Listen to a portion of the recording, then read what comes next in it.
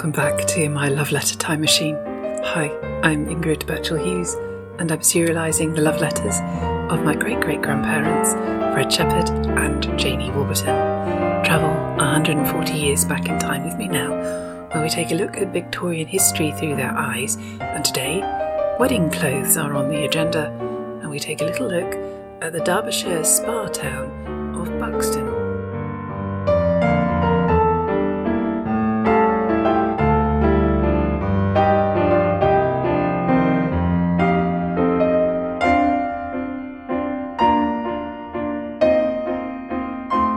Fred gets into a fine old mood over the course of these next letters, as the number of friends being invited by Janie's mother, not Janie I hasten to add, is making him fret. He's really feeling the lack of control. Not a comfortable place for our Fred. However, what I love about this particular exchange is hearing about all the numerous little details of wedding organisation and the politics of who should or shouldn't be invited. Things like making sure cake boxes are ordered and tracking down people's clothes sizes is so relatable. But first we start with Fred's reaction to Janie wishing to buy a dress for her mother-in-law-to-be, Anne, who didn't want to come to their wedding in her only good dress because it was black. Royal Exchange, Middlesbrough, the North Eastern Steel Company Limited, September the 20th, 1882. My own darling wife, I received your welcome letter this morning, for which I thank you. I am pleased to hear that you went down to our house, love, but sorry to hear that Mother and little Walter have been so ill. With reference to the dress which you suggest should be given to my mother, I did not know that was her difficulty at all. I always thought she was not great on weddings, seeing she did not go to our waltz. If that is the only thing that prevents her from being there, by all means let her have one. And as I don't know much about such things, would you kindly undertake to provide her with one, darling? It will save me the trouble of sending you some more money. Or if you do not like to do this, love, let me know how much it will be and I will forward it to her.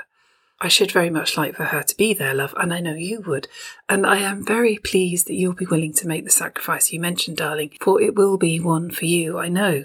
With respect to giving her the difference, what we should have spent, I am not yet decided upon yet. You see, love, the more I give her, the less the others will give her. I wish I could see you and thank you for your kindness to her, darling, and talk everything over with you. I always felt, my darling, that you'd be a different daughter to her than our waltz wife, and I am quite sure now, wifey. I really did not know where her reluctance was caused, or would have tried to remedy it before. I expect Mr. Gillingham and Mr. Rennie will not be the only people who want a glass at the wedding, love. I am grieved to hear your Emma is on again, but never mind, my darling, only 3 more weeks, and then you will not be troubled by her. I have received a letter from Tom Hughes today. He will be pleased to be there, and takes 7.5 in gloves. Will you kindly give the enclosed to your John for me, love? I have been to see the Vicar of St. John's today, and have paid the necessary fees here, so that if you want to decline the ordeal of marriage, love, you have not much time to change your mind. I remain, my darling wife, your loving, true, and faithful husband, Fred. P.S. I wish it was the marriage tomorrow, love. I have been troubled these last 2 nights, and it makes me feel so miserable.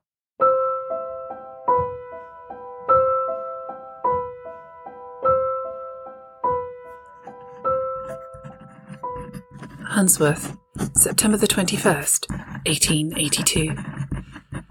My own darling husband, I have had Mrs. Fleer up this afternoon to fit my dress on, and our Polly from Sheffield came to dinner. She is very well and wishes to be very kindly remembered to you, and she says I am to tell you she does not like the idea of the 12th of October coming at all. I received your letters on Tuesday and Wednesday, love, for which I thank you. I should like to go with you to hear our bands published, love. I certainly should go here if I was not so well known. It must be curious to hear oneself be called out. I have not forgotten about Ted and Miss Dalton, love. I thought I would send all the invitations out next Monday. Mother and our John wish me to invite Tom Wortley and Fred Senior. You do not mind, do you, love? Thank you for the dimensions of the windows. I can make it out all right, love, and will make the blinds all ready to put up, and also for the addresses. I shall be thankful, love, to have a decent bedroom to sleep in, and I might say a very nice bedfellow, or it will be nice to sleep with my husband. Ginny Reckless was asking me if I thought I shouldn't feel queer the first night. I thought not particular. I wish you had been with me on Saturday to cheer me up a bit. My troubles do vanish when you are by my side, my darling. I do love you. We shall very soon be together now. Only 3 weeks, love. It shall soon pass over. You did quite right to mention it about Mr. Glover and Annie, love. I have nothing to forgive. If I had, love, I would kiss you if you were here. I have almost forgotten what a kiss is like. Ours will be a glorious meeting, darling, with no more partings, love. We shall want a few more cake boxes, love. There is 29 of your friends and a few of mine. I should like to send it in boxes. I am thinking of asking John and Louisa, Jane and Walter, Lucy and her husband, but he may not come, for he is very bad with the gout. He has been at Buxton for a fortnight, and I cannot leave him out and ask the others. And what about Arthur? You say, love, you do not care about Selina coming. Do you think if I ask Arthur without Selina he will be offended? I am sure the papers for our house will look nice, love. I did like Mr. Marston's. I will now turn to this morning's letter. Oh, love, what would you put on the invitations? I will ask Polly tonight, but tell me what you think. My darling, I shall be very happy to undertake to provide your mother with a dress. I believe that is the only objection she had about coming. I believe she really wants to come, but did not like to in black. I know, love, if you had thought of it before, you would have tried to remedy it. I do want her to come.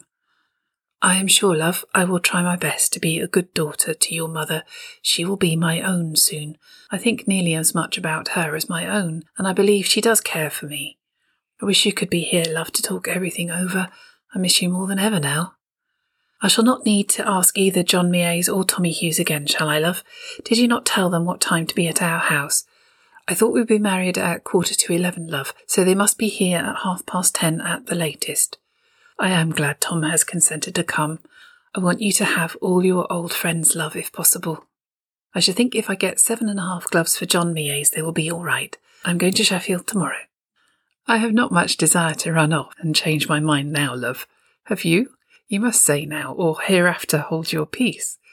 I am sorry you've been troubled again, love. I wish it was next week for your sake. I remain always, my darling husband, your loving, true and faithful wife, Janie.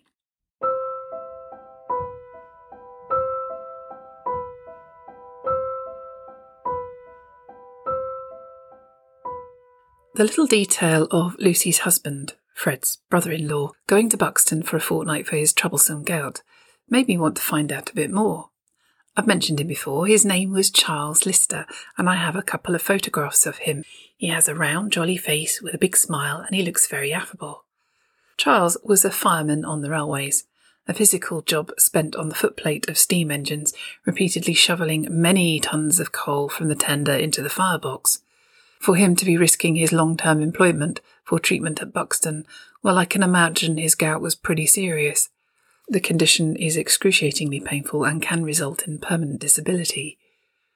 Buxton, perhaps the most famous spa town in the north of England, is situated in Derbyshire in the heart of the Peak District, approximately only 25 miles to the west of Sheffield, and has been known for its warm spring waters since before Roman times, so I thought it might be interesting to have a little look into the history of taking the waters at Buxton.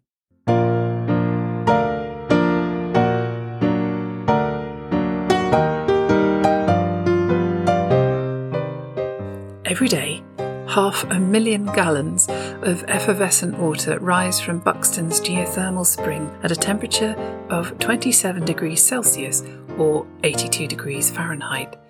It has a naturally high magnesium content from percolating up through the local rocks after it first fell as rainwater 5,000 years ago. The water's health-giving properties have been written about for many hundreds of years. The chronicler William Worcester, writing in the 1460s, described the spring waters in Buxton as memorandum that holy well makes many miracles, making the infirm healthy, and in winter it is warm even as honeyed milk. In the 16th century, during her captivity, Mary, Queen of Scots, was given special permission by Queen Elizabeth I to visit the town every year for the treatment of her rheumatism. However, it was in the Georgian and Victorian periods that Buxton developed into a booming spa town. In the first half of the 19th century, Doctors Charles Scudamore and William Henry Robertson both wrote about how the waters were particularly effective at treating gout. In fact, Robertson's Guide to the Use of Buxton Waters was printed 24 times. Robertson, in very flowery language, describes in his guide that treatments were usually a combination of baths and taking the waters to a schedule. Patients were encouraged to immerse themselves in the waters twice a day, with the added treatment of a hose spraying the warm spring water at the affected area of the body at the same time. They were also prescribed several glasses of the water to be taken before breakfast and again a few hours after, starting at a quarter of a pint and over the course of their treatment, working up their way to a pint of the stuff every day.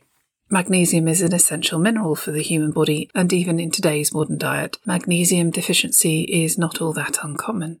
Beans, nuts, seeds and leafy green vegetables are the main sources of dietary magnesium, not things to be found all that frequently in the Victorian diet. Mind you, just because Janie and Fred never mention cabbages in their letters doesn't mean they weren't actually eating them. So, to drink water rich in magnesium, it is unsurprising that people over the course of history have found the water in Buxton brought them relief. Ironically, in Fred's brother-in-law Charles's case, some studies suggest that magnesium can actually aggravate gout. However, if gout patients were drinking an extra pint of water a day during their visits, that would definitely go some way to helping dilute the amount of uric acid in the blood, the primary cause of gout. The NHS recommend in cases of gout that drinking more water is helpful, and I rather wonder if that was the main reason that Buxton became known as a good place for a cure for gout. On the Buxton Museum and Art Gallery website, they have shared a letter that was donated to them by the writer's grandson. It's from a James Brown, who I suspect was probably working class like Charles Lister. He must have been writing at some point between 1880 and 1920 and was obviously staying at Buxton to benefit from the spa treatments, and it reads as follows. 3 Leyland Cottages, Hardwick Square, Buxton. Dear Mamma, Richard, Will, James, Alice and Grandma. I am here all right, as you will see, and have got beautiful lodgings with a very nice family, and I think I shall be very comfortable. It is a bonny place and a lovely ride to it after you leave Manchester district. I have seen John in the hospital. He is not very much better yet. I shall go and see the doctor tonight or in the morning to see what baths I ought to take. This will cost me 5 shillings, but I think it will be best, and then I shall make no mistake. Give kind regards to all inquiring friends and a kiss for all my own. With best love. Hoping the lads will be very good while I'm away and that I shall derive much good from my visit. James Brown. By the turn of the 20th century, the numbers of visitors seeking health benefits in Buxton meant that more than 75,000 baths were being taken every year. Today, you can still bathe in the original thermal pool in the Buxton Crescent Health Spa Hotel, which was renovated and reopened in 2020, and since researching into all of this is now firmly on my personal bucket list. It looks amazing. You can still drink the water directly from the St Anne's Well in Buxton, should you so choose, but Buxton mineral water is a household name, and bottles of it are available in pretty much every supermarket in Britain. Fred's next letter must be in response to the recent one Janie sent about Emma drinking to excess and the family row that ensued. In it, he hints at his own family experience of that kind of situation, which seems to be a fairly new disclosure. Albert Terrace, Binthorpe Road, Middlesbrough, September the 21st, 1882. My own darling wife. I received your welcome but sad letter this morning, love, for which I thank you. I am so sorry, my darling, that you are so unhappy. I do wish I could come over and comfort you, little wife, but bear up a little longer, my love, 3 weeks today, then we shall be together for life. I am so sorry to hear that your Emma is so bad, love. I think she is a regular bad lot, and I almost think the only way to deal with her is to let her go her own course. That is when you have left the place for good. I am not surprised at your mother sticking up for her, love, because I know how my mother used to get on at me. Whenever I said anything about our Harry's doings, she would not hear of him doing anything that was wrong. Still, I am sorry that your father and mother should fall out about her, love, for she is not worth it. Besides, things ought to go smoothly with him now, instead of being irritated like that. But be brave a little longer, my darling wife. The dark cloud has a silver lining, and that is our marriage, and I know my brave little darling will keep up until then. I am glad that you rely on my love and sympathy, darling. That is what I want you to do, and I will try to merit it, love, and then we shall be really happy, for I am sure you will make me happy, wifey, and then you will be. I think I shall be able to come on the Tuesday, love, and then we can talk over all your arrangements as you suggest. I am going to write to Pawson and Brailsford's about the cards. They have sent me a sample, which is really nice. I enclose it to you. Ours will be of a similar style, but with the words you gave me. I have been very busy this last week trying to get out of balance. We have at last made it prove, for which I am very thankful. I love you more than ever. Good night. September the 22nd, 1882. My darling, I received your loving letter this morning, for which I thank you. I should think your wedding dress will be a great effort on Mrs. Fleur's part, love. Kindly remember me to Polly, love, and say that of course I am very sorry to, and for her sake, that you have had to leave Handsworth, but for my own I am only too glad. With reference to the invitations, of course I have no particular objection to Tom Wortley and Fred Senior being there, though I do not see the necessity. If it had been your Johns, it would have been different, and I am not aware that they are such particular friends of yours, love. Besides, I did not know that it was intended to invite all friends. I thought it was originally intended to invite only those friends who were to take part in it, such as Annie Laverick, Annie Wortley, Tom Hughes and John Mies. If you go and invite friends that are no more to you than Fred Senior and Tom Wortley, you will have the house full, and I don't know where you will stop. As it is, I don't know where you will put them all. There are such a quantity of relations. I hope half of mine will not turn up, or I shall lose my nerve. With reference to the cake boxes, I only intended the ones ticked to have boxes, about 16, but I have ordered another dozen, so that we shall perhaps have plenty then. With reference to my sweet relations, I do hope my sister Lucy's husband and Selina will not come, but I think you had better write then, as I don't think they will come. I cannot give you any information what to put on the invitations, love, as I have not the least idea. You will not need to ask Tommy Hughes or John Mies. I shall write to them again and will inform them what the time is. You say you want all my old friends there. I don't, or you would have too many. I think John Mies takes 8 singloves, but I will inquire. I expected you would not have much desire to change your mind, love. I haven't any, and will hereafter hold my peace, as you say. How many do you expect there to be there altogether, love?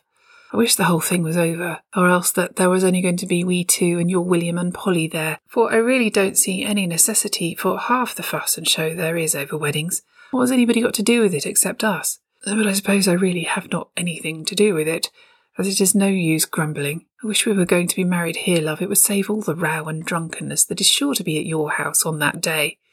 What are you going to do with them all the day, love? I will not undertake to have anything to do in it. I remain, as ever, your loving, true and faithful husband, Fred. P.S. Excuse the dismal tone of my letter, love. I feel irritable and put out tonight. I want you to soothe me, darling.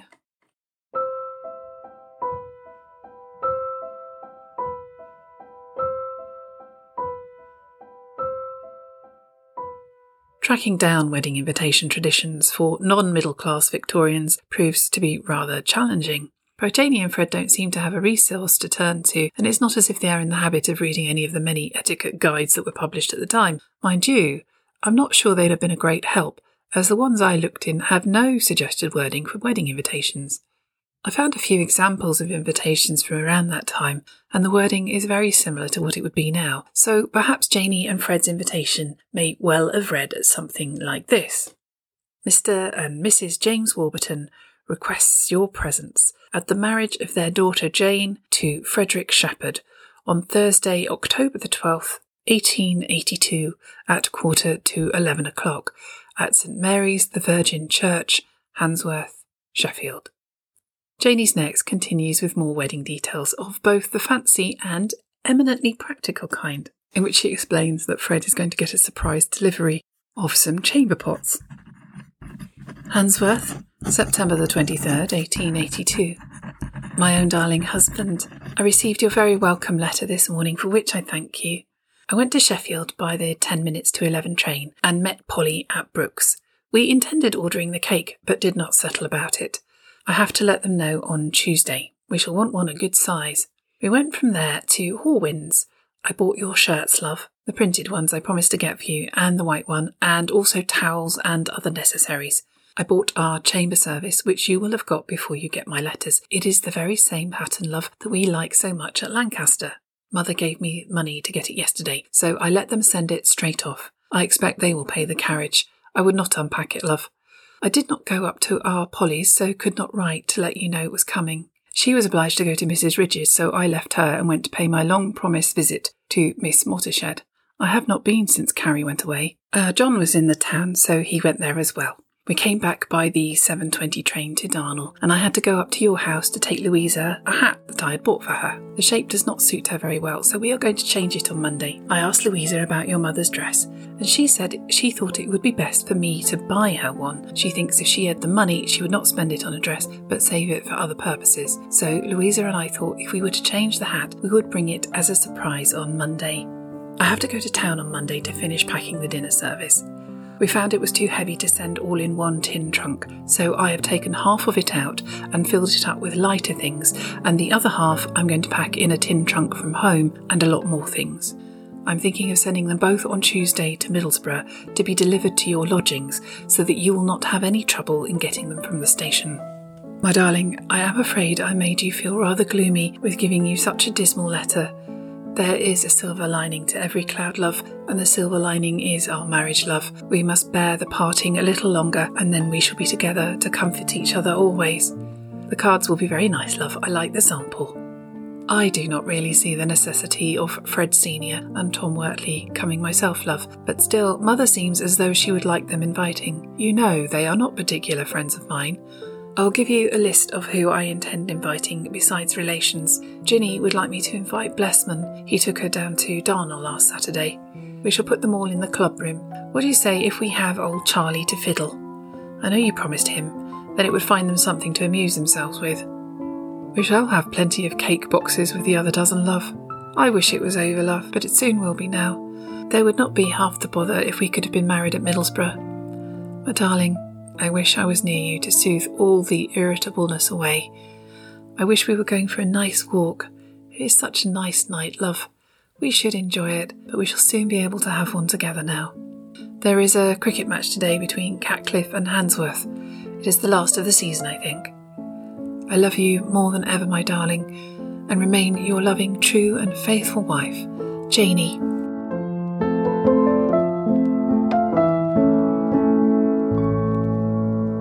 I am very much admiring Janie's unflappability in putting Fred's woes to bed and coming up with helpful solutions to entertain potentially troublesome guests. Next time Fred has further troubles to bear, as his clothes keep going missing in the laundry, and more seriously, an industrial accident involving a crane takes place at the North Eastern Steelworks. Thank you so much for listening to my Love Letter Time Machine. I'd very much like to get the podcast up the charts a bit, so if you haven't already, can I ask you to leave a review on your podcast app if there is a space to do so? It really helps with the algorithm.